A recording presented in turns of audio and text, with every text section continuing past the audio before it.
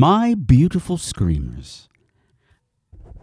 Before we begin our exploration into the worlds of both horror and humanitarianism that we do every year here at the Scream Queens Horror Podcast, I have a question to pose to you. What do you call a podathon without podcasts? What do you call a podathon without podcasts? No, seriously, I'm asking you because that's what's going on right now. Because I don't know if you've noticed, because right now it is October 17th. And technically, this is day 3 of the countdown to Halloween podathon for New Alternatives. That's the thing, kids. I do have to apologize. All the episodes were uploaded on time. With problems? Yes. But I'm also with a new podcast hosting company. And you would think I would have learned by now from past podathons that learning new software during a podathon is a bad idea. So I made some errors. And while those episodes were uploaded, they've been just sitting there. Because I didn't publish them, I just scheduled them. That wasn't an option before. Anyway, my fault, my bad. There's also lots of other crazy stories going on around things, but I'm not going to bore all of you guys with that. If you really want to know, I'm putting a sound file up also on YouTube on an episode-by-episode basis for these missing shows. So you can find out the really scary stuff going on this Halloween is going on this end of the microphone, okay? So just if you dare, go check those out. But instead, again, I apologize to all of you for being late. I apologize to everybody in New Alternatives for cutting into your donation time, the money-raising time. And I also have to apologize to my guests, Michael K. Loon and Jordy O'Dale from Aberrant Theater Company, especially to Jordy because she came on to promote the show and made a big deal of getting her on just before opening. It was going to be perfect timing. Well, you guys are open, and the show hasn't gone out yet from on this end, so I apologize, Jordy. I'm sorry. But like we said, like the episode, like the moral of this episode is going to be, the show must go on. Even if it's 3 days late, the show must go on. So sit back, relax, open those wallets, make your donations, and enjoy the beginning of the podathon! This program is a proud member of Univaz. Unified, unique, voices. Learn more at univazpods.net. Hello, my name's Patrick, and I'm a Scream Queen. I'm a Scream Queen, and so are you!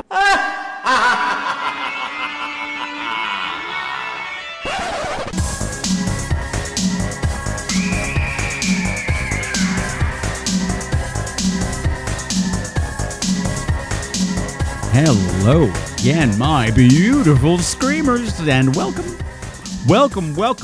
to another episode, just another regular episode of Scream Queens, the podcast where horror gets gay. Tonight, it's episode 267, and like you didn't know, it is the kickoff episode. It is night 1 of the 3rd annual Scream Queens Countdown to Halloween Podathon! Spooky, scary skeletons and shivers down your spine. Bitch! Shrieking skulls will shock your soul, seal your doom tonight. Bitch! Spooky, scary skeletons speak with such a screech. You'll shake smell and your shiver pussy. in surprise when you hear these zombies shriek. How did you get so skinny? Shouts. Oh my god, that skeleton has a boner! Excuse me, but the dancing skeleton that I hired has a boner. I ordered super scary skeletons, not super skanky skeletons. That's just gross. And it was a terrible pun. Jesus Christ, what kind of a show am I running here? Good question. I actually want to help underage children in need, so this we're already off to a classy start. Oh. All right, look. From now on, whenever I'm speaking, nobody gets a boner. Ever. Wait, what? Oh, God. For the past 2 Countdown to Halloween Podathons, you know that by the end of it, I'm a wreck. I am worn out. I am fried. My brain is like mashed potatoes leaking out my ears on the air, which makes for brilliant entertainment. And people say, wow, you can really hear the strain in his voice. You can really hear him going crazy. But here's the thing. This year I thought I'd be smart and record everything far in advance so I'd be nice and No, it didn't work. No. Now that I did all the work in advance, I'm hitting the ground tired and giddy. It's day one. So you know what? I already need a vacation from the podathon. Thank you. I've been locked in this apartment for 2 months, hunched over this computer, editing. And I'm going to lay down the rule right now. The only person allowed to get a boner for the duration of this episode is me. Not just any boner. Oh, no. I'm talking about the best boner of all. A musical theater boner, as Doug Shapiro said live on the show once upon a time. Because the movie that I've chosen to kick off Countdown to Halloween Podathon is a merge of my two favorite things in the whole world. Gory slashers and razzy-jazzy musicals. But wait, Patrick, those two things don't go together. Oh, but they're going to, okay? They did on film, and we're talking about it today, hence my boner. But I'm not the only person who's going to have a boner now that I think of it. My special guest probably will have one too. He's not obligated to, and he's probably already calling his agent, canceling any publicity for this episode now that I said that. And I also realized that most of you are probably sitting there thinking, it's Doug Shapiro, right? I mean, who else could it be? No, it's not Doug Shapiro, believe it or not. No. This guy was on the show before. It was a while back, though.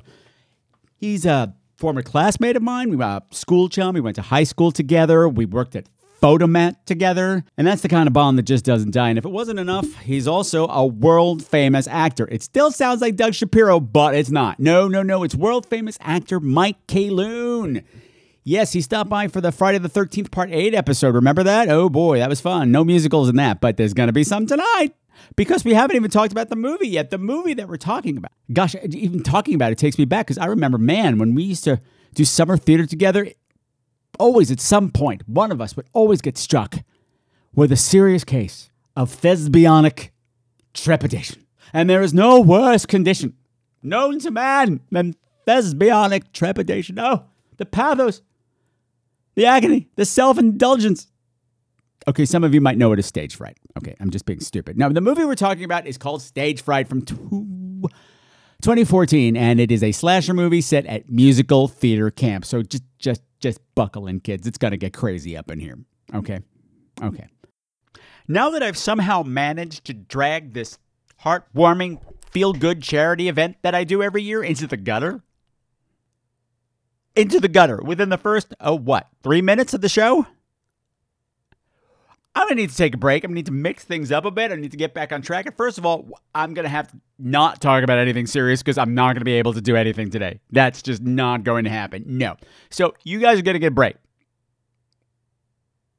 I'm not going to be hitting you with all kinds of grim statistics and sad stuff. No. We're going to just be having musical theater, light, fluffy comedy fun. But gosh, we can't just do that either because, theater's more than that. Sure, it's all fun and happy and everyone's always singing and dancing, but it could also be a really scary place. Some people might even call theater aberrant. Especially when it's being put on by Toronto's Aberrant Theatre Company. See what I did there? Their production of Ghostlight Anthology, their first incarnation of this show, was so popular last year that they were turning people away at Halloween. But there is something you need to know about the Aberrant Theatre Company. It's not just that they're doing a horror-based theatrical event at Halloween. That's cool, sure. But it's actually in their mission statement that when they create these horror experiences, that it's always through a socially conscious lens. And a lot of the people.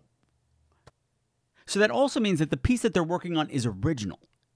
When they started rehearsing, there was no script. They took a cue from director Robert Altman, and the cast worked together to come up with something truly horrifying. Like I said, so horrifying last year, they were turning people away. And this year, there's something new. It's not just Ghostlight Anthology. It's Ghostlight Anthology, Cataclysm. Promising some cosmic terror. And this socially conscious lens that the Aberrant Theater Company has is also a queer lens as well. There's lots of people coming from all different aspects of the rainbow working on this. So this is queer horror live. And it just so happens that waiting in the wings of the Scream Queens studio right now is the one person who's going to be able to explain what they do at Aberrant Theater better than anyone else in the whole world. Yes, it's the director of Ghostlight Anthology Cataclysm, Jordy O'Dale. So, we're going to take a little break. I'm going to play a little music, and then I'll be back with Jordy O'Dale. And you, my beloved screamers, are going to get a taste of just how truly terrifying live theater can be. You better go in disguise, for every bear that ever there was will gather there for certain, because today's the day the teddy bears have their picnic.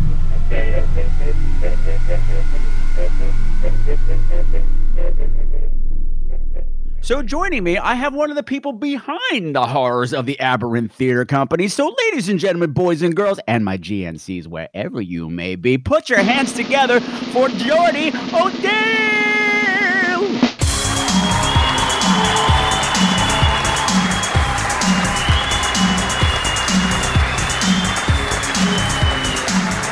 Yay! Oh, I'm so excited to be here and to talk to you.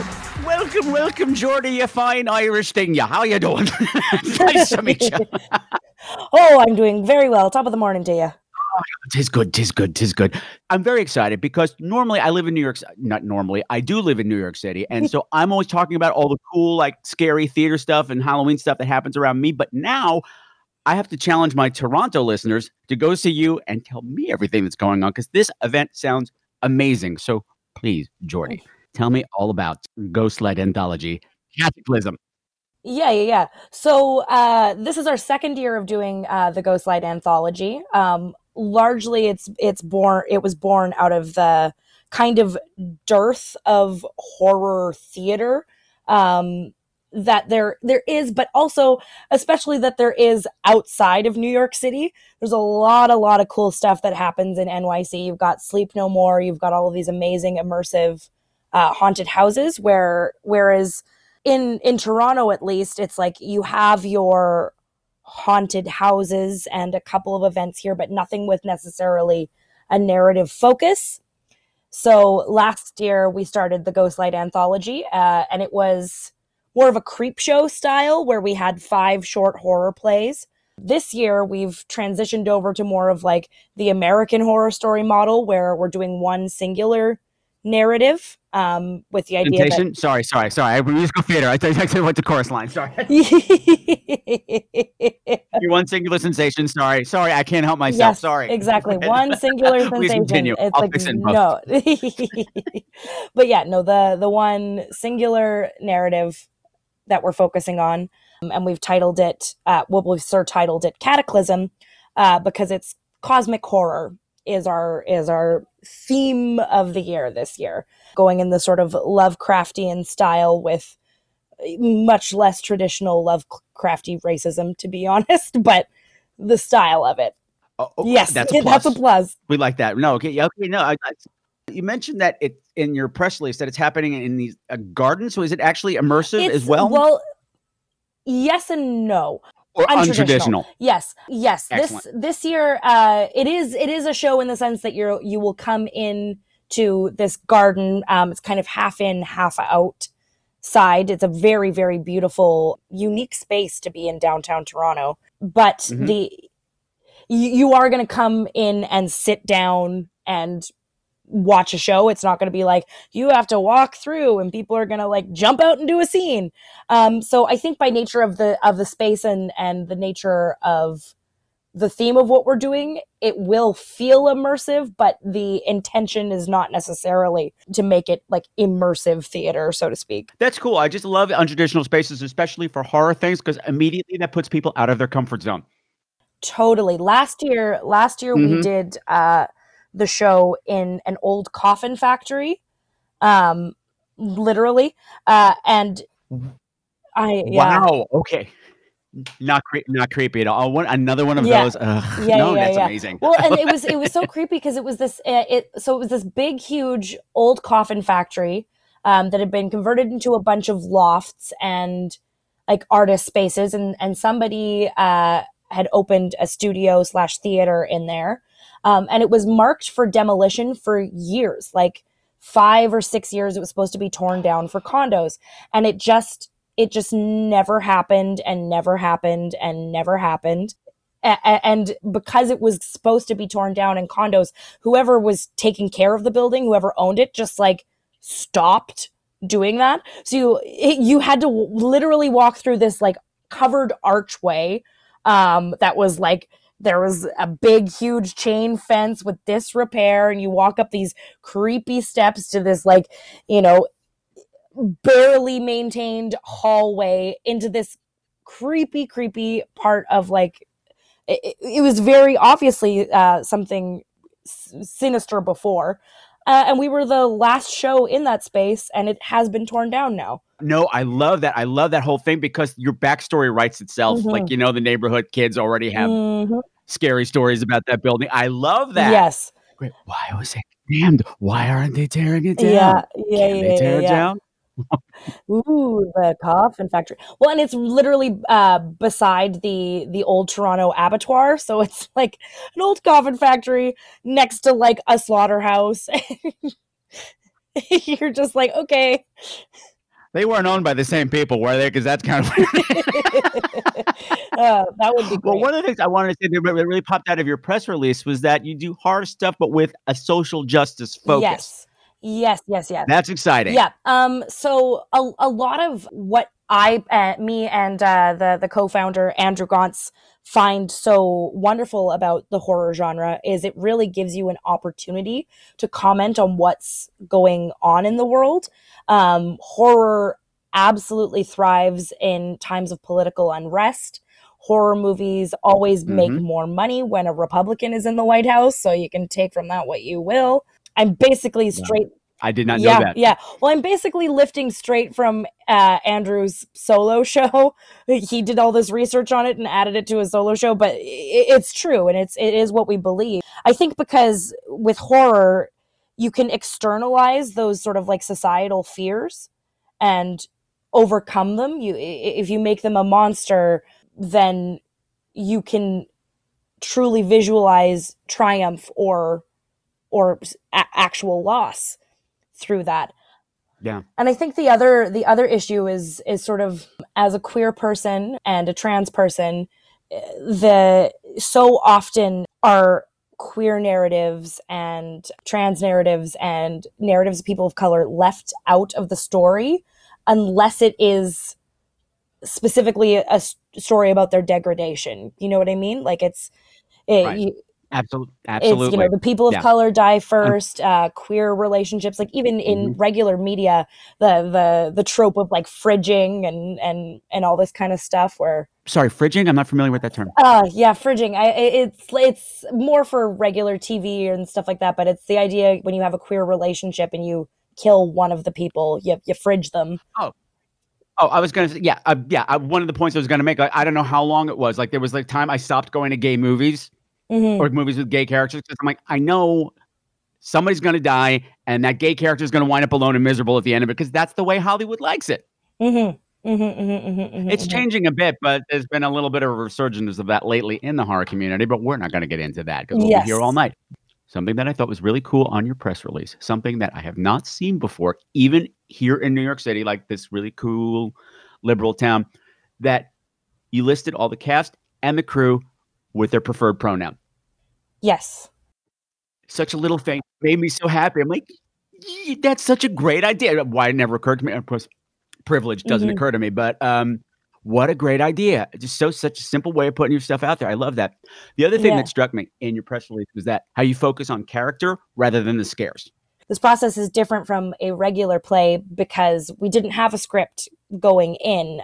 We got this amazing cast of people, and we've been working to create the narrative together. Nice. And so a large portion of that has been, for me as the director, has been creating these relationships and creating these characters that have rich backstories that you care about, because the reason why a lot of slasher films, and this is not to denigrate all slasher films, but the reason why the vast majority of the big ones that are put out there that aren't held up as like, ooh, this is a great, great, great example of horror, is they don't necessarily give you the time to know these people. You don't care if they're dying.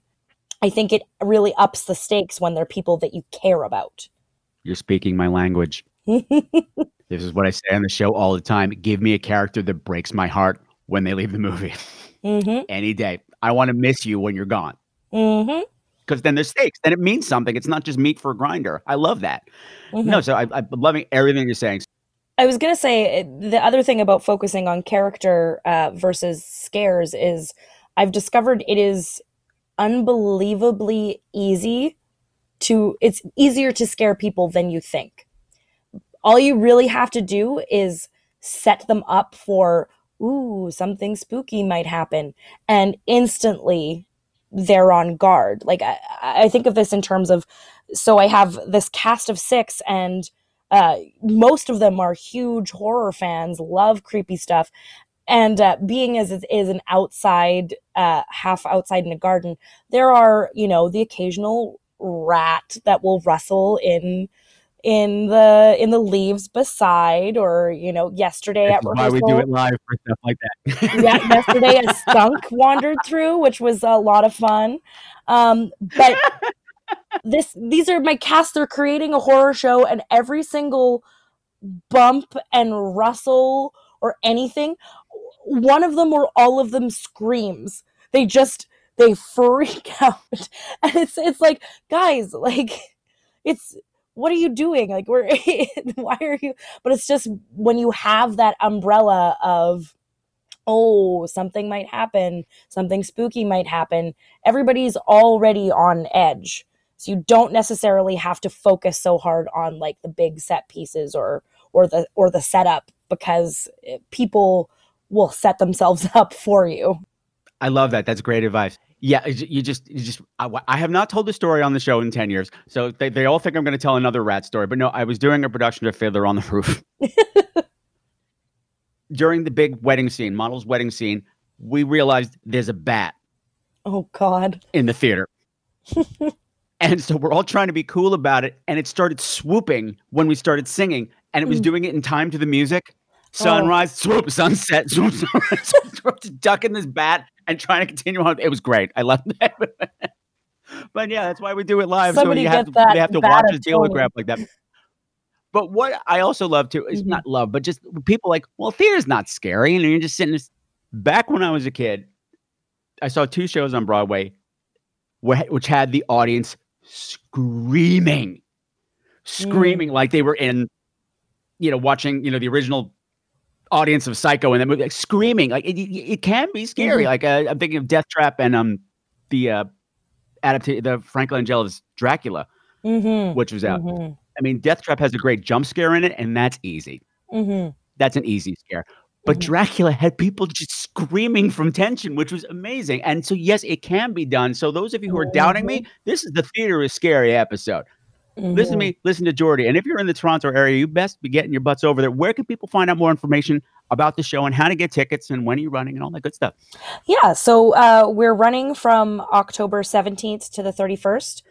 We have Thursday, Friday, Saturday shows, all at 8 p.m. If you want to find tickets, you can find us on Facebook. We're Aberrant Theater. You can find us on Instagram. We're also Aberrant Theater. You can Google the Ghostlight Anthology because we're the first thing that pops up. So that's really good.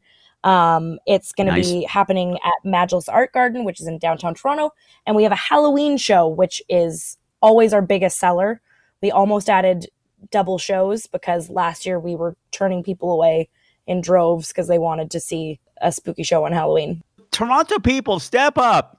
And when you get your tickets, go check this out. Go check out some cool, immersive horror, dare I say, queer themed theater.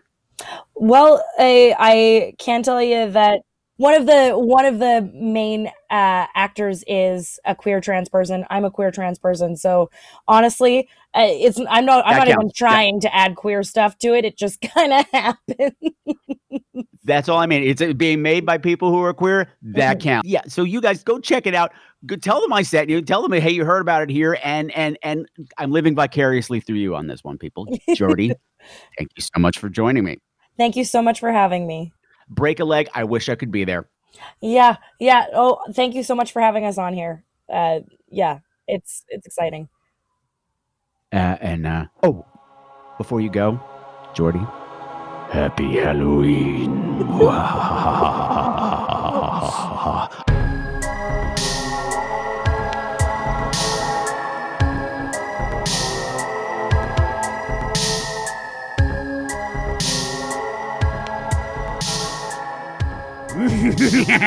Yes, it is I, Flem the Gargoyle. It's Halloween. It's my favorite time of the year. And I'm stuck here playing MC for a stupid podcast. Fuck you. Fuck your stupid face. But thank you. Thank you very much to Jordy from Aberrant Theater for coming on and telling us all about that super scary sounding show. You know, Jordy, I do like the fact that it's all taking place in a garden. And a garden sounds like a place where a cute little gargoyle like myself could fit in, don't you think? Don't you think? You know, I think I might flippy fly out into the night myself. Wing my way to Toronto and see Ghost Light Anthology Cataclysm myself. So, Jordy, if you happen to look up during the performance and you see a cute little gargoyle like myself sitting in the rafters right over your head, just throw your head back, open your mouth wide, and laugh. Do not tell them why. You see, Jordy, the listeners know why I'm telling you to do that, but I'm not going to tell you why. And listeners, don't you tell them. Don't you tell Jordy. Jordy will find out soon enough. And now, smoothly segue into the next segment of the show, where you listen to the trailer for the movie Stage of Fright, and bring on Mr. Mike Kaloon. Mike Kaloon should have been the werewolf. All of life's a song to sing, so sing with all your heart. I have to get dressed. We can't do this now.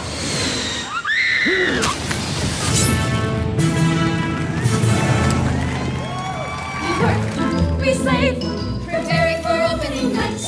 Rehearse all day, it'll almost be perfectly right. Welcome to Limelight. I think about Mom a lot. Maybe this is what I'm supposed to do. You actually want to compete with those theater geeks? Those kids aren't normal, Ken.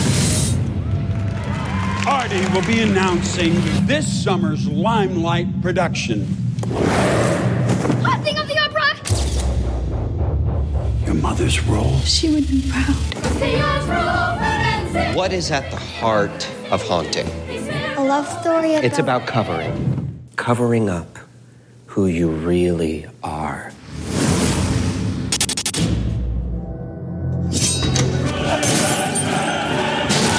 Break a leg. There has been an accident. Maybe there's somebody out there that really doesn't want him to put on this play. Cam, do you think this is connected to your mom?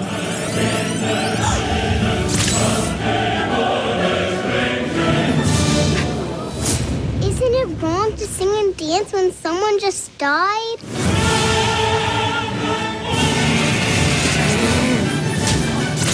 Camilla, where are you? There's a killer in the theater!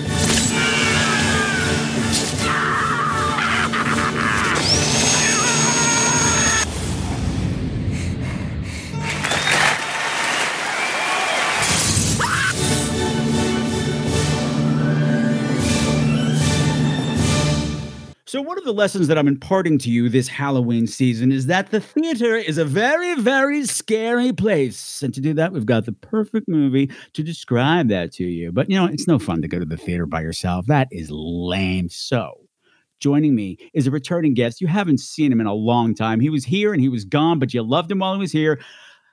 Well, he's a world-famous actor who may or may not be able to control ravens with his mind. He's a failed shamanon man, but most importantly, he's forever my fellow photo mate. Ladies and gentlemen, boys and girls, put your hands... Ladies and gentlemen, boys and girls, and my GNCs, wherever you may be, put your hands together for Mr. Michael K. Loon.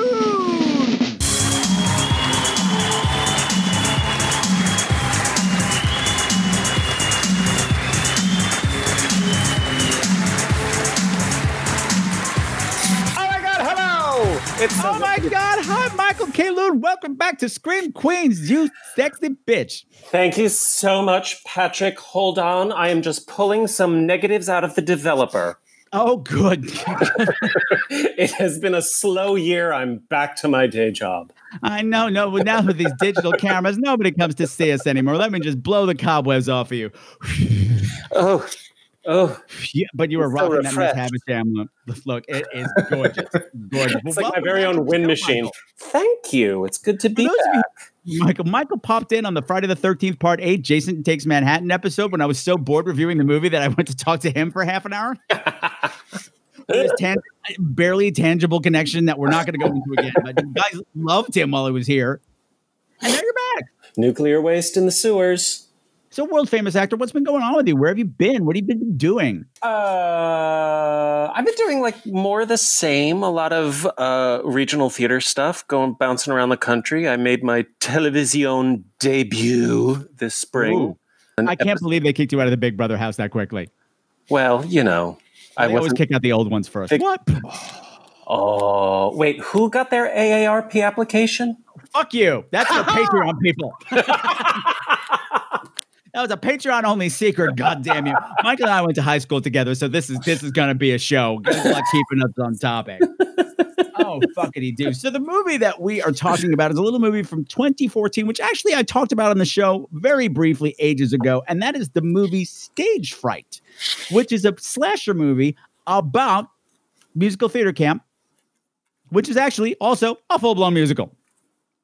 Indeed. Basically, a movie that was written for me. I'm one of those rare queens that loves horror movies and loves flashy musicals. So when they come together in one thing, I'm a happy camper because it never happens. It never happens.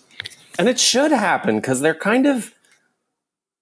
The genres are pretty close. Epic. Over the top. Life and death stakes. Yeah. Characters drawn with very broad pens. Very broad magic markers. Yeah. So, Michael, since you are the guest, it is your job. Nay, dare I say, it is your sacred duty. Mm-hmm. Notice I gave you a liquid you there. Yes, I was. I was very impressed. Mm-hmm. I didn't want to get a note at the end of the podcast. I need you to give me a nice, tight, 30-second back of the DVD cover plot summary of Stage Fright. Don't summarize the whole plot. Pitch me that script. You have 30 seconds. The clock starts now. Oh my God. Okay. So in a film reminiscent of camp, where young professional wannabes assemble to pursue their dreams, murder and mayhem happens when a young girl, daughter of a slain former musical theater star, starts experiencing deja vu as her castmates drop one by one. Who could the killer be? How's that? Boo, I don't even want to buzz you because I am on the edge of my seat. I want to know what happens.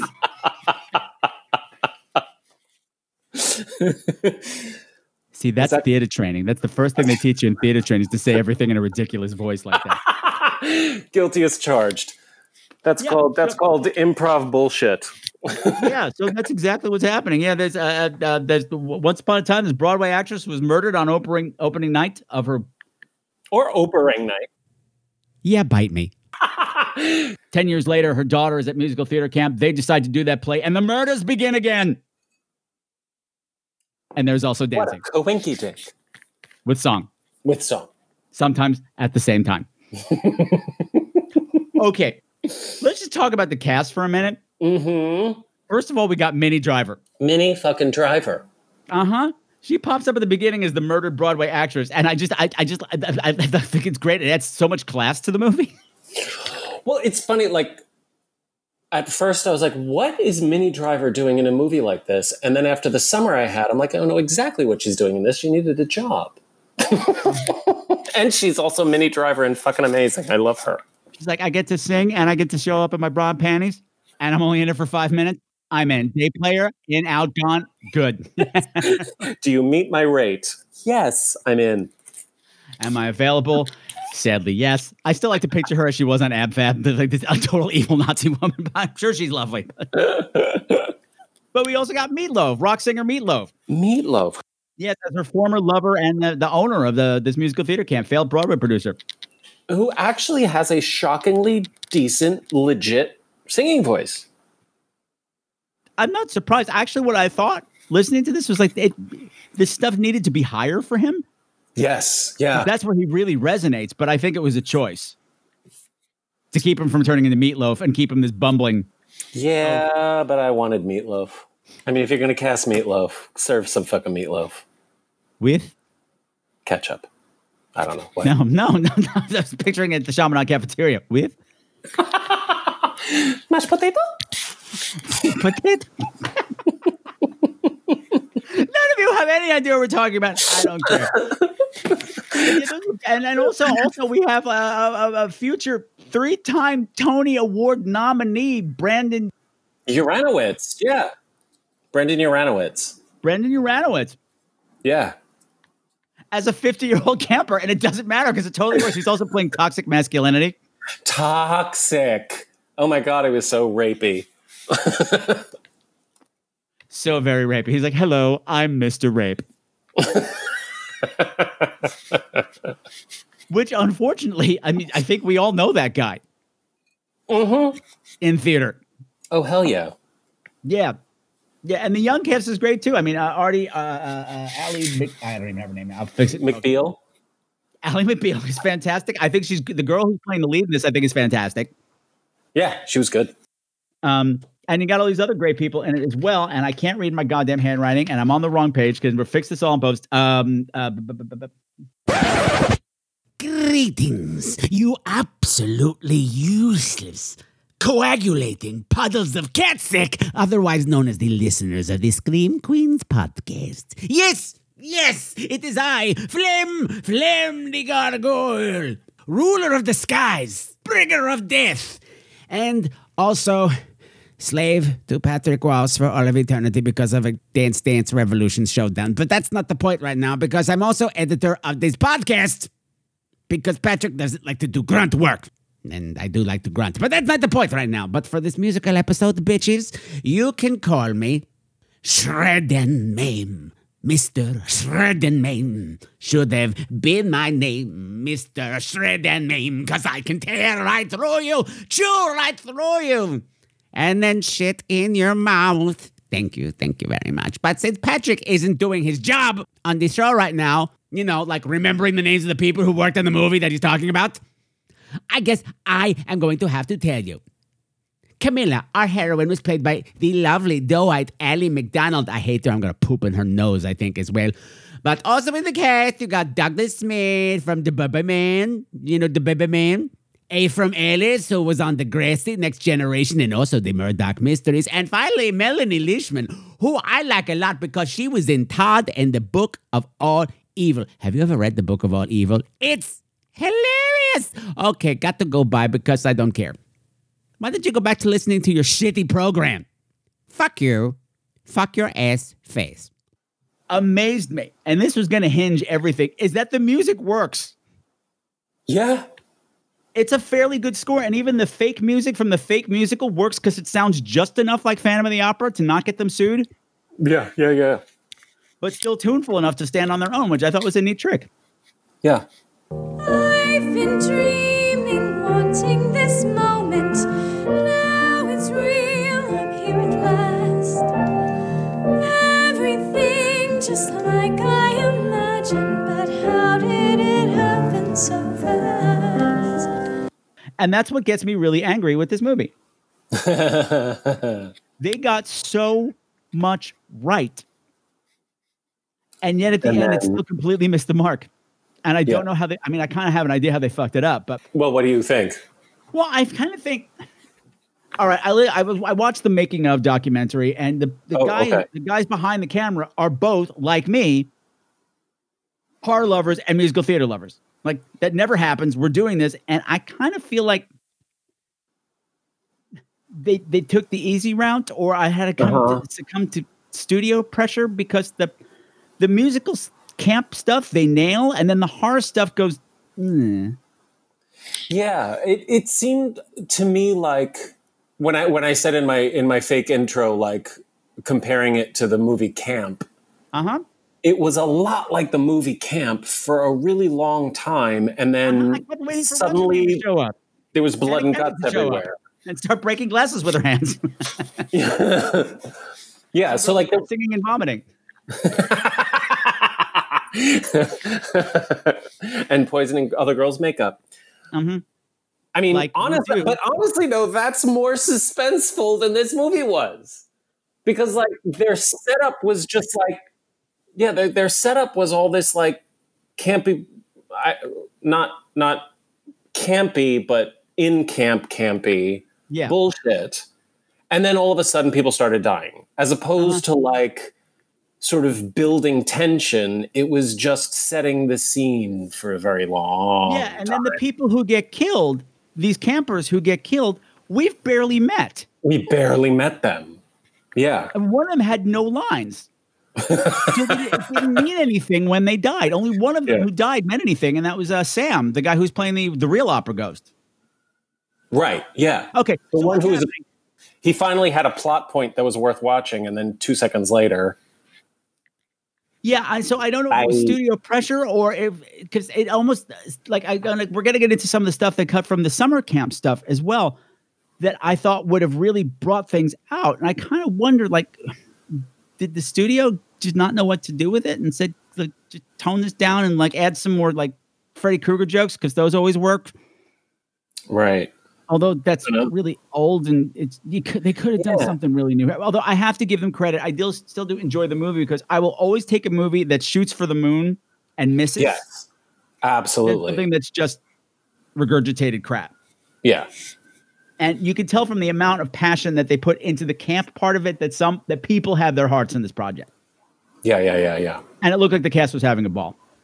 One of the things I loved is that there's so many characters in this that you just get a taste of that I wanted more of. Like right off the top, there was a little gay lispy stage manager who's like, "Look at your mother. She's got great pipes and she's famous.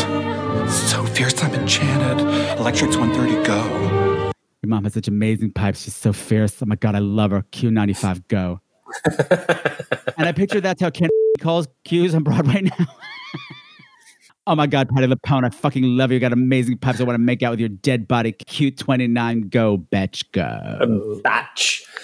I will tell you, Ken invited me to watch him call a show, and it's impressive. Ken is another failed shaman man that we went to school with who was working on Broadway when I was a stage manager, and that's why I bring him up. Yes. Although, how do you define failed shaman man? Yeah. Did you win the Shaman Man Award?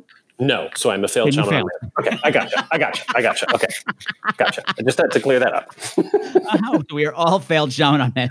Well, except for the one who won it. And where is she now? I don't know. Never heard of her. Mine? My shaman, my year? Oh, I don't even remember. Who cares? Nobody cares. I do. I remember. Dead. Oh, well, see? See? That's terrible. Cut that in post. Are you kidding? Poor That's going to guy. be my pull quote. Where's my shaman man now? Dead. Raves Michael K. Loon. Raves. Class of Oh, don't do that. People can actually do the math. I saw myself in the movie. There's this great musical number when the kids are arriving at camp and they're all so fucking excited to be there because they can finally be themselves. Yes. And I totally get this. We're here, we're finally here. The place where we can be ourselves at least for once a year. The place where we can dance and feel allowed to sing a song. Performing is our fantasy, we're here where we belong. As theater geeks, you totally get this. I'm going to be around people who finally know what I'm talking about, that will understand that I make some kind of musical theater reference every third thing out of my mouth. And I'm going to feel intimidated by them because they have one coming out of their mouth every second thing out of their mouth. Yes. Yeah, that's the scary thing. Yeah. Yeah. There's a kid who's like, I get beaten up for singing Stephen Sondheim's rhymes. Got beaten up a dozen times for singing Stephen Sondheim's rhymes. Some school bullies sound awfully bad. What school bullies? That was my dad. That's me. That's me. And there's a little redhead, like the little redheaded girl. Uh-huh. Her face is always on the verge of religious ecstasy. And I'm like, I know that kid too. I knew all these kids. I saw so many of us and our friends in it. And like Scott, we're supposed to have another guest right now, but she's a total ridiculous person and having technical issues. This is Moochie's bio dad, Scott Earl, another failed Shaman man. But in that opening number, if you go back and watch it, there's one kid who's wearing gold shorts and a white baseball cap. And there's a certain part where they start doing these deep shoulder rolls, and all of a sudden, this kid all of a sudden turns from a 9-year-old kid. All of a sudden, he's on RuPaul's Drag Race runway, serving face, living his best life, doing those deep shoulder rolls, and living. So many options, so much to choose from. What to sign up for, so much to improve on. Like there's Scott Earl. There's Scott. There's Scott's oh my bio God. dad right there on the screen. Right there. Uh-huh. I didn't find you, though. I didn't either. The most close second kid was the same kid that was getting beaten up by his dad just because he wore glasses. And I can hear my mother going, oh, look at him. He's like a little Mikey Kegalagoon, whatever his name is. Whatever his name is. Bring me another Mai Tai. I don't know why I'm talking like that. My mother sounds nothing like that. Nothing like that. Just stuff like that was bringing me so much joy. I recognized all these people. So I'm like, I get this place. I get this musical number. I get everything that's happening. And yes, I know exactly means that now he can be gay, but not in that way or in all kinds of ways. I'm gay, but not in that way. Musicals move me and touch me in ways I can't say. He's gay, but not in that way. I sleep with women, but musicals make me feel gay. That was, I mean, I know it's like the theme song of the film at this point, but that was my favorite part of it. That whole, like, I'm gay, but not in that way. And then the other guy comes in, I'm gay, I'm actually gay, I'm gay. I'm gay, I'm actually gay. I don't get hard when I see TNA. Could be my DNA or how I was raised. We don't distinguish here at Center Stage. And everyone's like, that's great, that's okay too. We're all gay in all kinds of ways. Some in the bedroom. And some cause of musical plays. Yeah. What a great place to be. Except for the Psycho Killer. Except for that.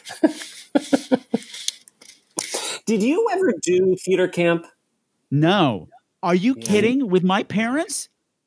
I didn't know it existed. I didn't know either. And even if I did, I would never go. I mean, we're from Long Island. We don't go to camp. Oh, yeah. Be like, what do you need to go to camp? Go outside. Go outside. You're just going to get eaten by bugs and raped. Just do theater at St. Aidan's. It's the same thing. It's totally the same. It's better than Broadway. It's better than Broadway. They're doing Girl Crazy. That'll be good for you. You should do what that. I thought was really shocking about the opening scene was that, yes, you're getting all this light, fluffy stuff, but the opening kill is fucking brutal. Brutal. Like, ugh. You know you can't be in here, right? Better put that mask back. It'll help your head. Oh, we can't do this now. I have to get dressed.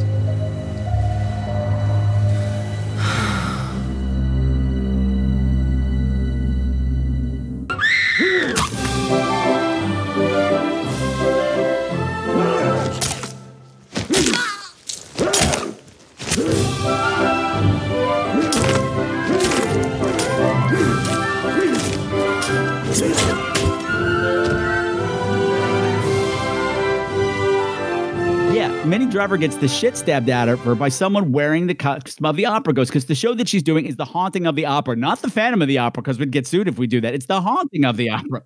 I realized this time when I was watching it this time around, I'm like, oh, this guy is actually making sure that she never sings again. All the wounds are in the mouth and the throat. Oh, good point. I'm like, that is so mean. That is so ragey, and I love it. I hate your voice. Shut up, you bitch. We also meet that like her daughter, like little versions of the twins. It's like the main girl has a twin brother as well. And, you know, they, oh, mommy, and your show's great, and we love it. And then Meatloaf comes in, he's like, should I take the twins? And I wanted Minnie Driver just to turn around and be like, you mean these? No, I mean your children, not your breasts, Minnie. Oh, my God. You mean these? You mean these? I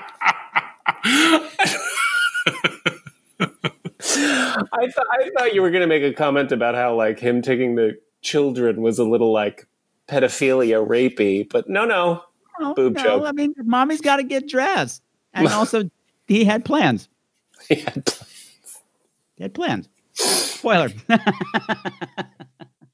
I don't know what you're talking about. I don't know what you're talking about either. Yeah, but since we're here, I just want to talk about that. The character that they cut was a character called Bethany. There's a girl who's always following these random victims that we have. There's like the girl who's like a sidekick, and then like the girl who's the wardrobe assistant, and this other girl who looks like Liza Minnelli. The whole thing was Bethany actually thinks she's Liza Minnelli. Oh, God, that sounds so And funny. all of her lines were delivered like Liza Minnelli. She's the one who's always smoking, like she's on the stage smoking. If you watch her, she's totally playing Liza Minnelli the whole time. But this is one of the key lines that they cut. When the cast list is announced for this new production of Mounting of the Opera, and everybody's all upset, particularly Liz, the camp bitch, who expected to get the lead, and now she has to share it with some girl who's a fucking cook and doesn't even go here. She doesn't even go here. Go here. Why am I even talking to you? You're just an alto. She doesn't go here. Ugh, why am I even talking to you? You're not going to understand. You're just an alto. Oh, my God. I fell out because I've said that. I know. I've heard it. I've said that. And it's probably to Georgianne. Hi, Georgianne. I'm sure you're listening. But no, here was the line. Here's the line. Okay. Bethany goes, you shouldn't be upset, Liz, because you know what Mama always used to say? Mama always used to say there's no small parts, only small actors, and the show must go on. And Liz says, your mama needs a mobility scooter and sells Amway, Bethany, without a Z. Oh, shit. The movie needed that. It totally needed that. It needed that from these smaller characters. And I think, I mean, they do spend a lot of time. There's a whole thing. Okay. Was it funny? Like, I'm thinking about it. Like it totally needed that kind of self-aware meta hilarious. But get on humor. That's exactly the thing we would have said to somebody who thought they were Liza Minnelli.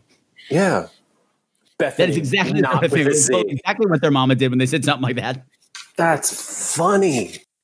But they caught her.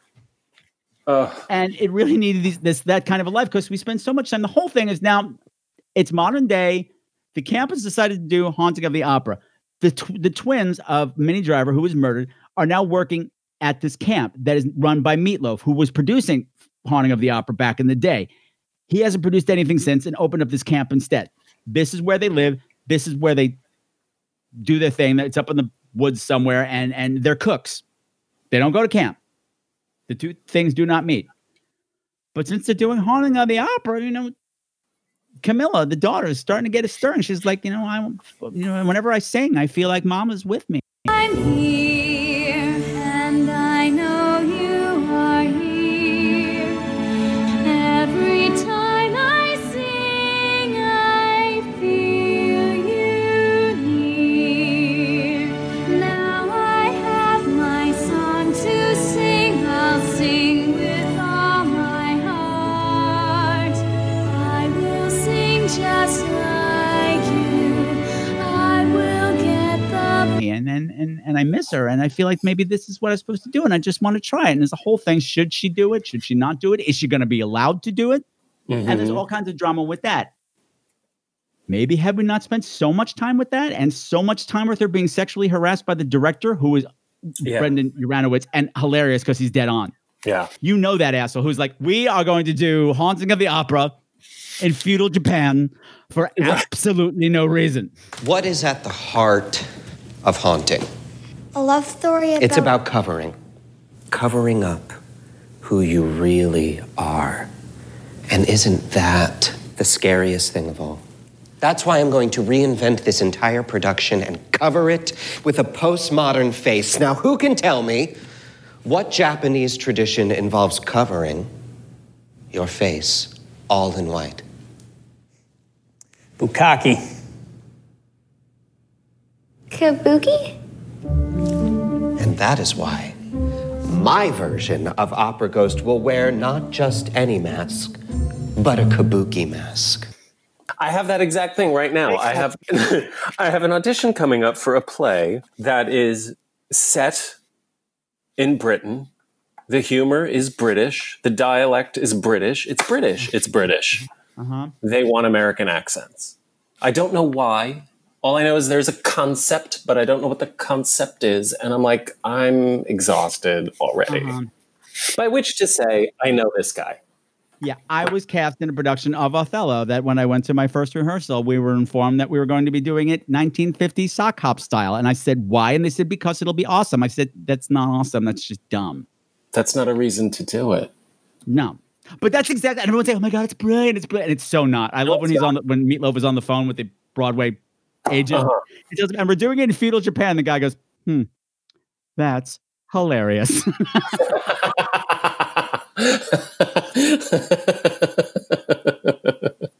But yeah, so he's like, Camilla winds up auditioning for the role, and she's great. And the other thing I liked was that these kids, when they were singing, they sounded like high school kids singing. Once I made a decision, the final decision, and make a dream of a dancing song. There were hardships and obstructions, those are part of all production. Still, the show must carry on. Yeah. They were good, but they were not great. Right. Yep. And that worked. And apparently everything, they did the Les Mis thing and all the songs were taped live. Yeah. Wait, what? Interesting for a movie like this, that they weren't lip syncing. They're actually singing live on set. Oh, were they singing live on set? Yeah. Oh, I didn't know that. I just told you that. Well, that was a fun little fact. The penny just dropped. The thing is, she gets double cast in her mother's role. And this whole thing is, who's going to be playing the role the night the Broadway agents come? And will she or not fuck this director? Because that's how he's going to decide who's going to be on. Artie, stop. I want to. I'm waiting for the right night. Like when the show gets picked up to Broadway, and then we'll have something to celebrate. Oh, sweetheart. I was beginning to think that maybe you didn't have what it takes to be the lead. Now I know for sure. You don't. Because also, let's not forget, not for nothing, they always take the cast of the show from the high school theater camp directly to Broadway. I'm sorry, did you not see Waiting for Guffman? It happened every day.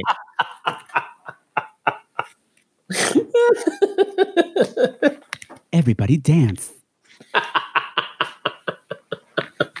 And yeah, so he's constantly sexually harassing her. And I do love, there's a part where he's rehearsing with them. And he's rehearsing with the other two. He's rehearsing with Liz as the main girl. And the Phantom Ghost is supposed to be groping her. He's like, no, you have to do it with passion. And this guy's like questionably gay. And he's grabbing her like it's his grandmother. Or like a stick of wood that he doesn't know what to do with. It's like, it's just like a surfboard. I feel like he'd know what to do with a stick of wood. But then he does it with Camilla, and it's really sexy. And he's like, "We're going to take 5." Camilla, do you have a second? I want to show you something. It's my penis. And it was. And it was. Had maybe they not spent so much time with that because we got it. Yeah. Yes, I agree with that. Let some of the other stuff at the camp breathe. So when people died, it meant something. Yeah. But they didn't. We all know Insane Warm-Up Girl, right? You can't do the show tonight. Get out, Joe. We're warming up. Cam, come on. You have to listen to me, okay? There is a killer at this camp. Would you shut up? Get out, Joe. Warming up is like really important. That girl who will not stop warming up ever. Oh my God, that was just run the shower. Now, my vocal coach taught me this trick. You steam up the whole room, and then you can come in here at any point in the show and just like moisten your vocal cords.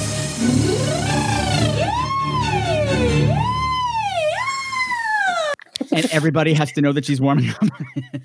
I love, just keep the shower running. That way, anytime during the show, you can come into your dressing room and it's all steamy and you can warm up. And I'm thinking, you can moisten your cords. Shut up. During the show. I'll kill you. I do like also, there's a sense of dread that they get nicely going too when it's like the days are counting down. Mm-hmm. Just the way it's a long montage. And it builds up this nice sense of dread that doesn't pay off. Right. Yeah. Unfortunately, I wish it did.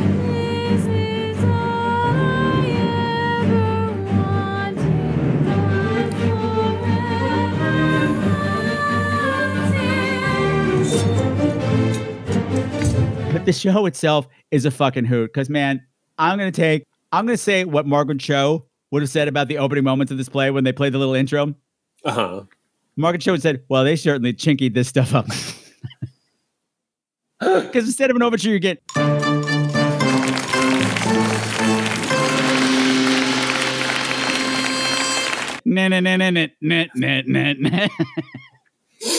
It is really funny how there isn't an Asian person among them. There's not a person of color at this camp, which is also exactly how it would be. Exactly how it is. Yeah. Yeah. I mean, it doesn't say much for the current trend of the world, but it is accurate. We're going to set it in feudal Japan and cast it with all white people. Yeah. We need more roles for white people. And then they like introduce like kung fu moves and like gongs basically during the night. So I'm like, this is so bad. This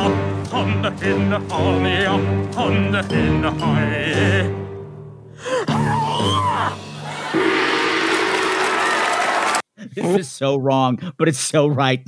Because this is exactly the show these stupid kids have put on at this stupid camp and think it was brilliant. And think it was just the most. We've been in those. And I also love that the costumes are just kind of like, yeah, Asian-ish. Just white face and a lot of blush.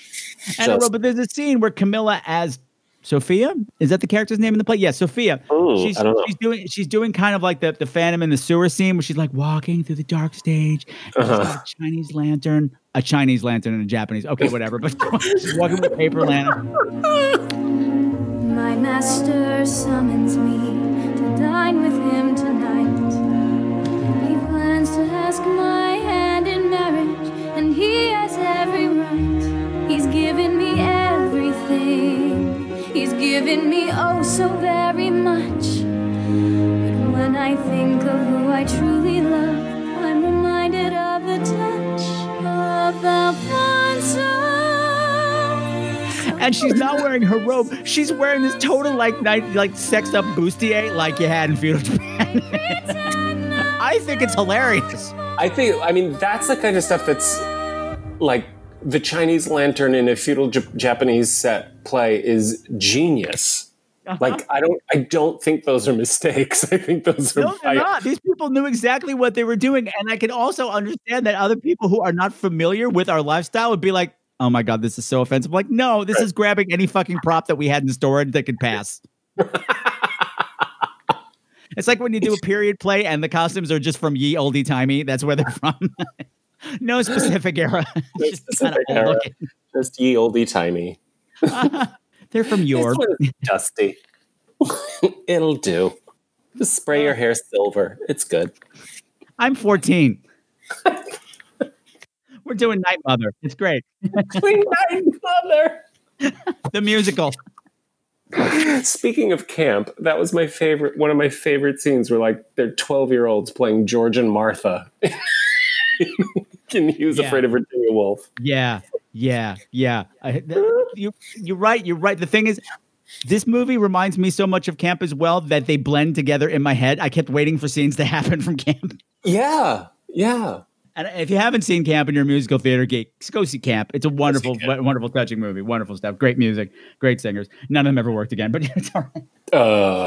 Anna Kendrick. Oh, yeah, her. Her. But I will say, Listen up, Rummy. She's fucked. I'm ready, and the goddamn show must go on. She would have solved this problem. She totally would have solved this problem. She would have kicked Opera Ghost's ass. Another brilliant streak of genius was making the Opera Ghost also musical theater, also having songs, but they're death metal. Yeah. Shut your fucking face! Your musicals are full of shit every single day. You people make me sick. Yes, that's so lame! Stuck inside your stupid dream. You don't know pain. Now I'm gonna make you scream. You gotta fucking scream! I'm like, this makes total sense, and you're totally calling up Phantom of the Paradise. Oh. So smart. Yeah. When he's in that little hovel of his with those modified paint can lids, that is a signature weapon, which is actually a cool idea. They look great, even though he uses them once. I was going to say, he never used them. He used them once. He used them on the girl in the shower. Okay. And to cut through and things. Then left them there. Yeah, and then fucking Camilla, our star, picks it up, and then you never see her use it. Right. Again, it's like Chekhov's paint can lid. Let's go. I do not want to see a paint can lid on stage unless someone's getting shot in the head with it in Act 3. Unless somebody is getting eviscerated with it. This is all exactly. And then, but there's scenes where he's like freaking out in there and screaming, "Shut your fucking face!" And he's attacking their headshots, and I'm going, "You're carving up children." Unless somebody is getting eviscerated with it. This is all exactly. And then, but there's scenes where he's like freaking out in there and screaming, "Shut your fucking face!" And he's attacking their headshots, and I'm going, "You're carving up children." Yeah, he's got the 8 and 9-year-olds up there too. Yeah. Sing a song. Sing a song. Every single time. I'm going, are you going to be massacring children in this movie? Because that would be awesome. That doesn't happen enough, and these kids are adorable. Oh my god. And that would hurt.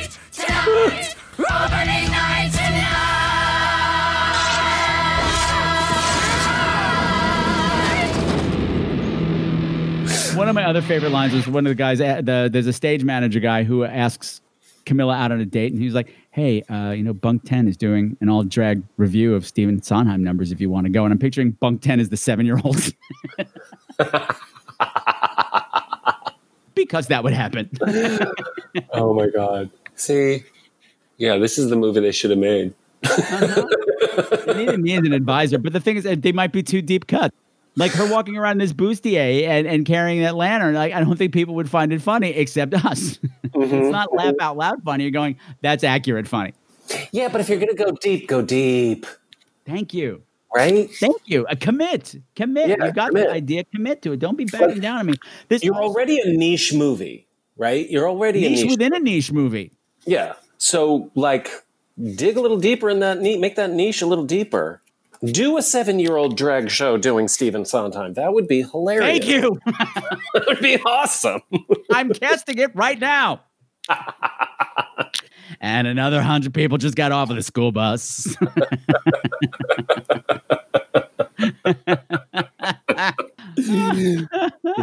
Yes.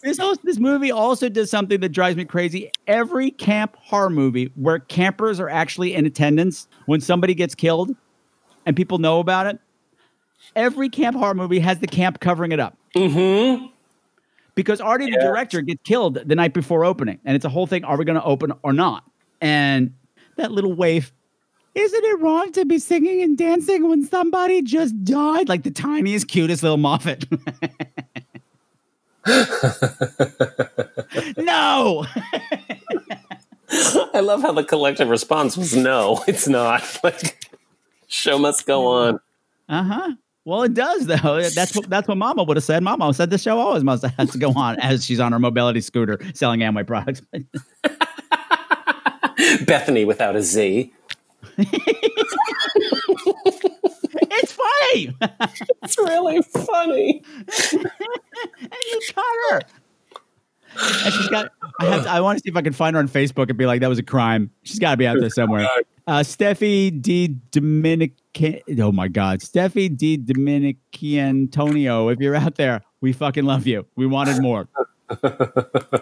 Yeah, so the murders start to happen, and as the show's being performed, and it's such a missed opportunity because at a certain point, Cam gives her cue for the opera ghost to make his entrance and embrace her. Master, you must take me now. Yeah, Master, you may take me now.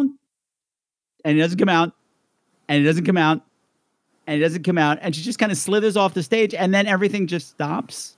Yeah. And the band's just vamping, and Poorly. Somebody who's not the opera ghost, who's tied up, a victim of the opera ghost, is being bandied around on stage, and for what seems like 24,000 hours, and I'm going, this would... Meanwhile, there are like these huge epic scenes going on off stage while ostensibly the play is still vamping, and you're like, it would never happen. It would never happen. Somebody from that cast would have jumped out and done something, or untied her, or something.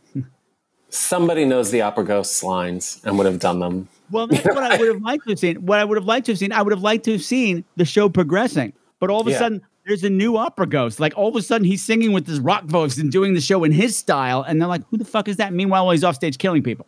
Right. That would have been cool. Or even killing them on stage. Right? I'm all for that. Hey, it happens. You heard about that production of Sweeney Todd in Australia, right? When the knife was real? Uh-huh. And yes. 5 kids got their throat slit on stage and the show kept going. Yeah. I heard my mentor from school in my head going, back in my day, we might have been murdered before the overture, but we'd be back reincarnated in time for the curtain calls. That's how we worked back then when we had ethic. When we respected the craft. And then she would have exited in a swirl of like taffeta or something. I don't know. Swirl of caftan. But yeah, it just resorts to like lame kills of people we don't know. Yeah. A lot of them are off stage and bad puns. Break a leg. How's that for a quick change? Let me help you warm up. Yeah. And there was an opportunity for some good puns, like the annoying warm-up girl who gets killed in the shower. He comes up to her and he's like, I'll help you warm up. And then cuts to another scene, and you just come back and you see like the aftermath. Yeah, we see blood splatter and everything. It was so fine. We know what happened, but what he could have said was, I'll help you open up those passages. Oh, now you're rewriting it. Damn right I am. I'm already rewriting. I already have him on stage singing, doing the numbers as written, and people going, what the fuck's happening? And everyone really confused, and where's Sam? And yeah. I do. The only saving grace of this whole debacle that's going on stage is when the stage manager is forced to go on and is trying to save it, and he winds up like the girl Liz, bitch, was actually planning a Carrie thing, the drop a paint bucket on Camilla, our star, during her number because she got opening night and this other girl didn't. But the Phantom, the opera ghost. That was a total spoiler, by the way, Patrick. Huh? Total spoiler, by the way. That our lead actor, our heroine, got the opening night gig and the bitch didn't. Well, of course she did, because she's the bitch, and bitches never get what they want. And normally in a movie like this, bitches get killed, and she don't. So you know what? Bitch don't get killed. We can talk about her. But the only saving grace of that is like she finally winds up getting untied, and he has my favorite line of the movie. She's laying on top of him, and he pulls the mask off her, and he goes, Liz Silver. Ew. Liz Silver. Ew. But she starts singing the song because they don't know what else to do, and then he starts singing for her and then singing over her, and all of a sudden he's like this big diva. I'm like, that's pretty funny. That's pretty funny. Yeah. The guy who refused to go on stage, he said, I'll never go on stage. It's the one thing that will never ever happen is now on stage, and now you can't get him off stage. That's funny.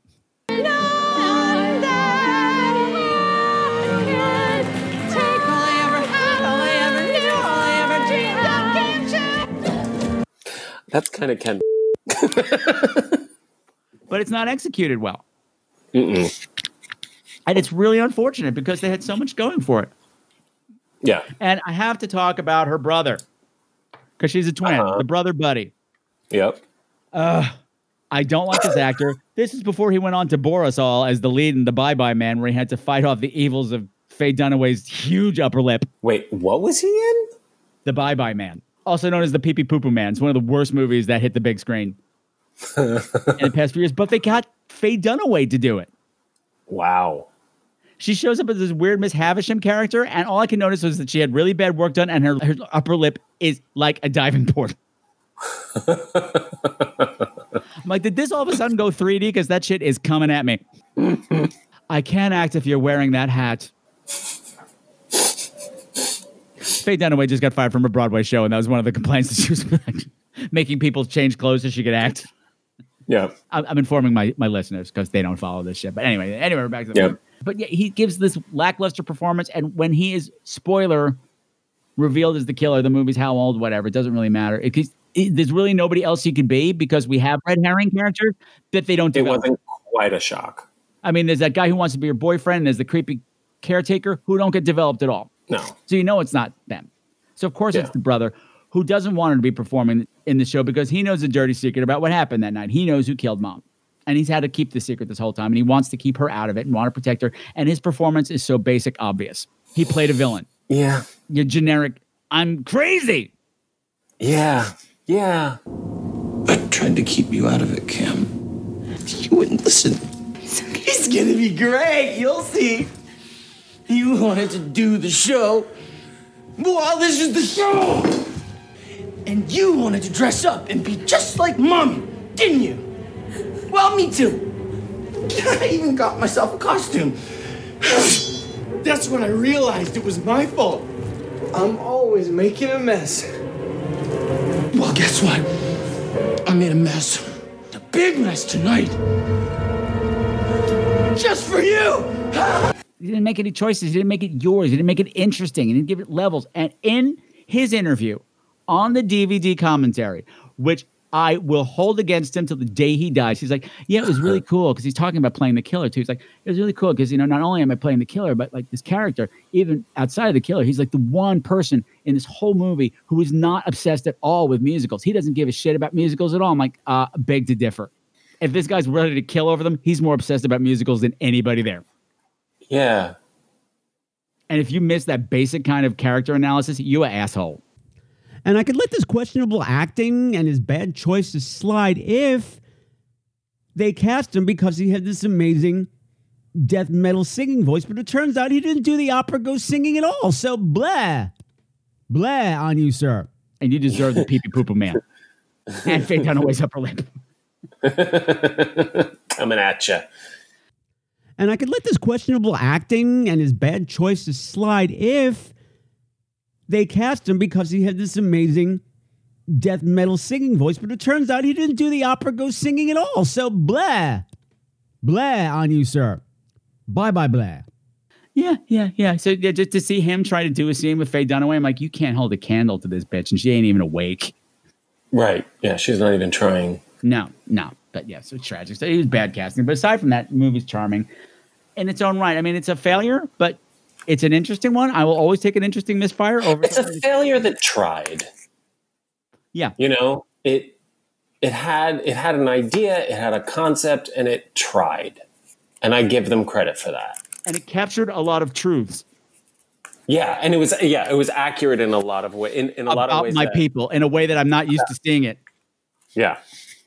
On stage, it showed lots of levels of how we are, like the good stuff and the bad stuff. This is how we are. We are all complete dorks, and this is how we are when we all get together, and we are absolutely obnoxious, and we are incessible. And yes, sometimes you get a director who wants you to sleep with them. That does happen a lot, unfortunately. Me too. But hashtag. I'm old. I don't know how these things work. Hash brown. Me too. But yeah. So I think we've done stage fright. Yeah. Any final thoughts, Michael? I wanted a little bit more of Minnie Driver, to be honest. She did it. She's like, bitch, I got my paycheck. I'm out of here. I'm Minnie Driver. I'm Circle out. of five, bitch. Boosh. I'm not fat anymore. I mean, I did love how, like, it was, in sort of all the publicity for this movie, like, her name is splashed all over it. And she is, like, done, outie, in the car home within the first 10 minutes. Well, technically, she's pulling a Drew Barrymore. Who's on the poster for Scream? That's true. Drew Barrymore. True. She's out in the first 10 minutes, too. So there's no shame in that. She's going to put butts in the seats. That is true. No, I'm not saying there's any shame. Not horror fans' butts. Like she'll put my mom's butt in the seat, which is weird. I like her. She was in that Irish movie with the circles. The circle. Party of Five. Circle Party of Five. Let's go see that Mitzi Driver. Oh, Mitzi Driver's in it. Let's watch this movie. I'm sure it's good. Stop it. What's it about? Stop it. Stop it. I hate it when you do my mom. You're more accurate than I am. Oh, it looks like a good movies. I don't know if you know, Michael, but when it comes to movies, they're always plural with my mom, even if they're not. What movies is this? What movies? Oh, I don't like that movies.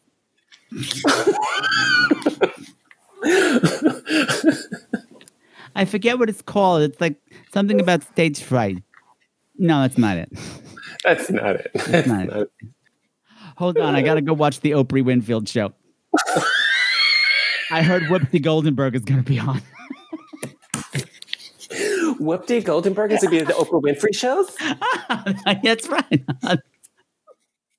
On the Oprah Winfield show. I snorted on my podcast. Oh my God, that means it's time to wrap this thing up. But Michael Kalun, where can people find out more about you and what's going on in your life and where they might be able to see you someday? Oh dear God, I don't know. Well, I'm on the socials. It's my name. I got my website. We're looking for the next big thing. So at the moment, there's nothing new, but you can find me on, what was it, episode 11? I don't know. It'll all be in the show notes. The Friday the 13th, part 8. We can hear all about Michael's adventures with ravens and photomates and nude photographs and Susan Lucci. Yeah, I have not seen a raven in a while. That's good. They see you. They see me. They see you. Okay. Dun, Michael. dun, dun. Wait a minute. I just realized, didn't you just do the play that goes wrong? I did in St. Louis. Man, yeah. That show was terrible. I thought, I'm like, nobody knows their lines. All the props keep breaking. Where the fuck is stage managed? This show is garbage. You ought to be ashamed of yourself. Michael Kalun, I love you. Thank you so much for coming back to the show. Thank you also so much for taking part in the Countdown to Halloween Podathon and helping out the kids' new alternatives. This cause is so near and dear to my heart. That you don't know how much it means to me that you're here. Oh, it's my pleasure. It's don't so much do sincere very well, and I don't do it often. So mark it in your diary that this happened. I did. It's on tape. You'll edit it out in post. Come on now. And you know I'm not faking because I'm not doing my theater voice. Michael, this all means so much to me. It's a cause that's near and dear to my heart. Oh, Michael Kalun. I got one more thing to say to you before you go. Oh, God. Yes? Happy Halloween! That was terrible. Next!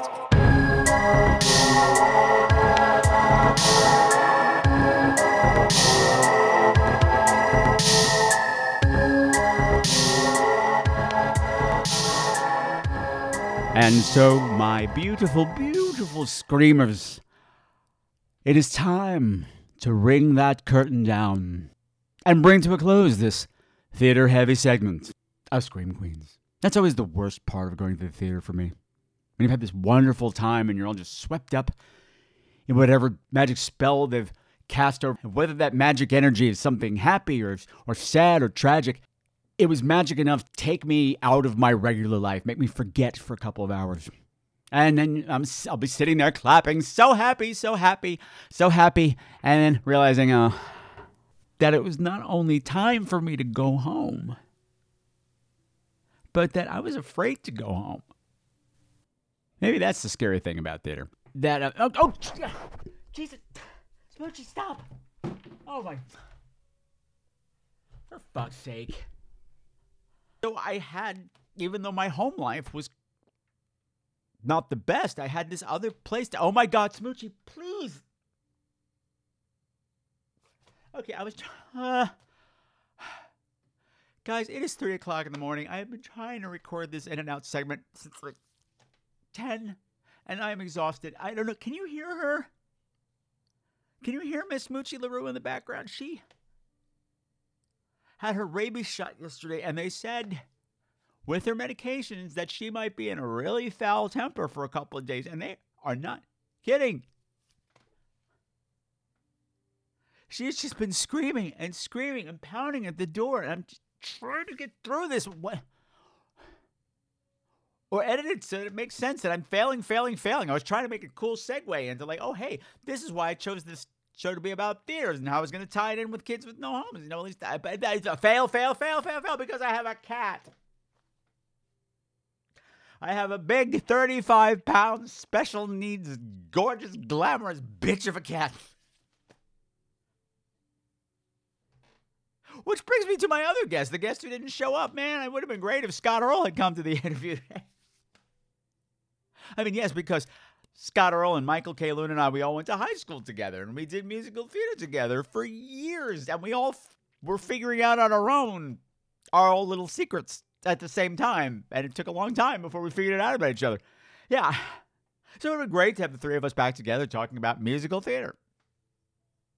Of course, you'd be out there sitting going, and how many years did it take you guys to figure out the gay part? Because girls. But, yes, that would have been great. But the thing is that Scott Earl is Smoochie's first daddy. Yes, I adopted Smoochie from him when he was unable to take care of her anymore. And had he not done that, had I not taken this giant burden, giant, fat, adorable, bad-tempered burden off his little hands, that I would not be in the situation that I am right now. Oh, God, I can't do my job because I have a cat. I can't save the gay homeless kids because I have a cat. Of course, the twist is that Smoochie doesn't exist, and this is all part of the Ghost Light anthology. Whoa! See, because it's a cat, a klezim. Oh, God, I'm so tired. Okay, so you know how they say bad dress rehearsal, great opening? Let's consider the first episode of the Podathon to be the dress rehearsal for the entire event. Yeah. Okay, so this was bad. The dress rehearsal was eventful. Well, my part of it was that the interview sections were fine, but this intro outro. Oh boy, it's gonna get cut in Boston. We gotta workshop this shit out. But yeah. The show needs work, but that means I'll have a great opening. I know what I just said. Okay, I know. God, let me have one joke.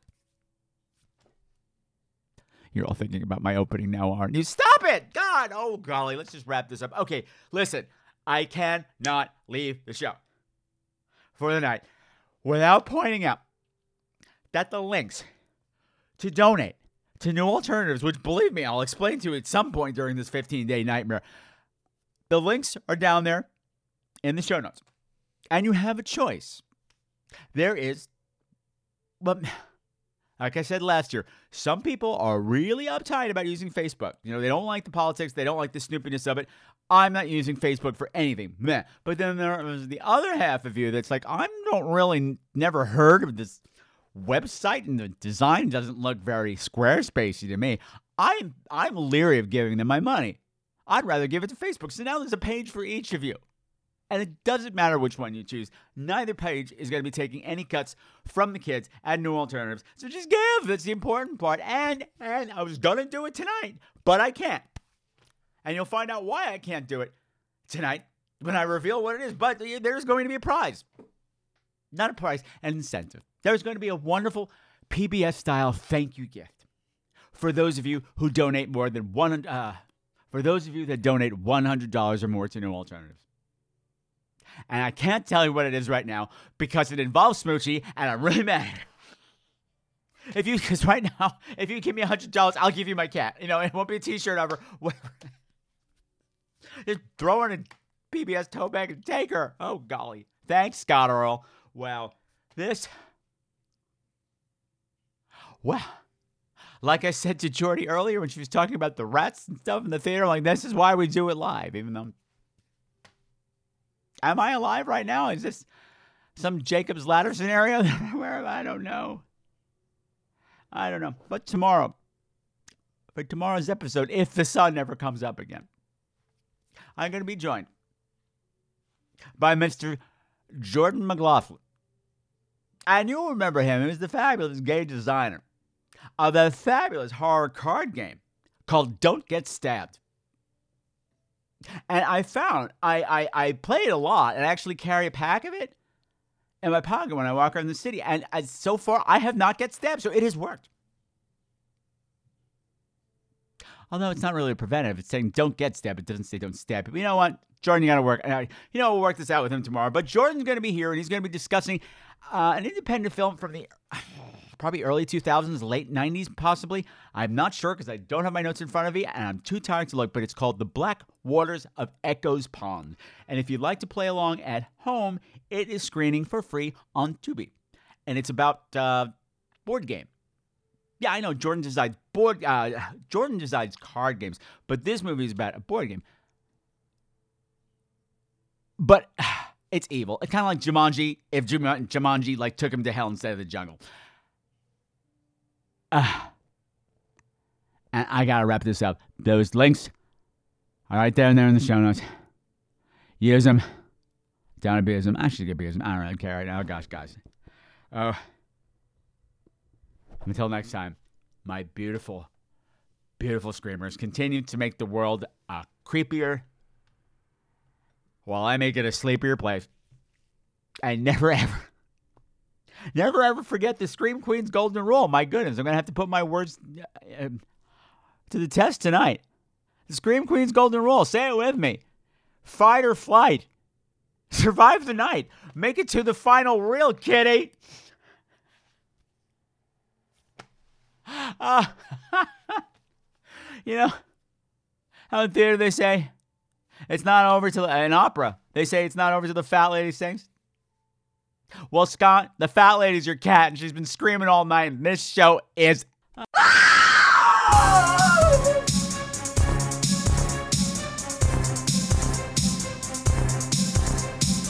All of the music for tonight's show, unless otherwise specified, has been written by Sam Haynes. You can find all of his music at www.bandcamp.com. Bitches!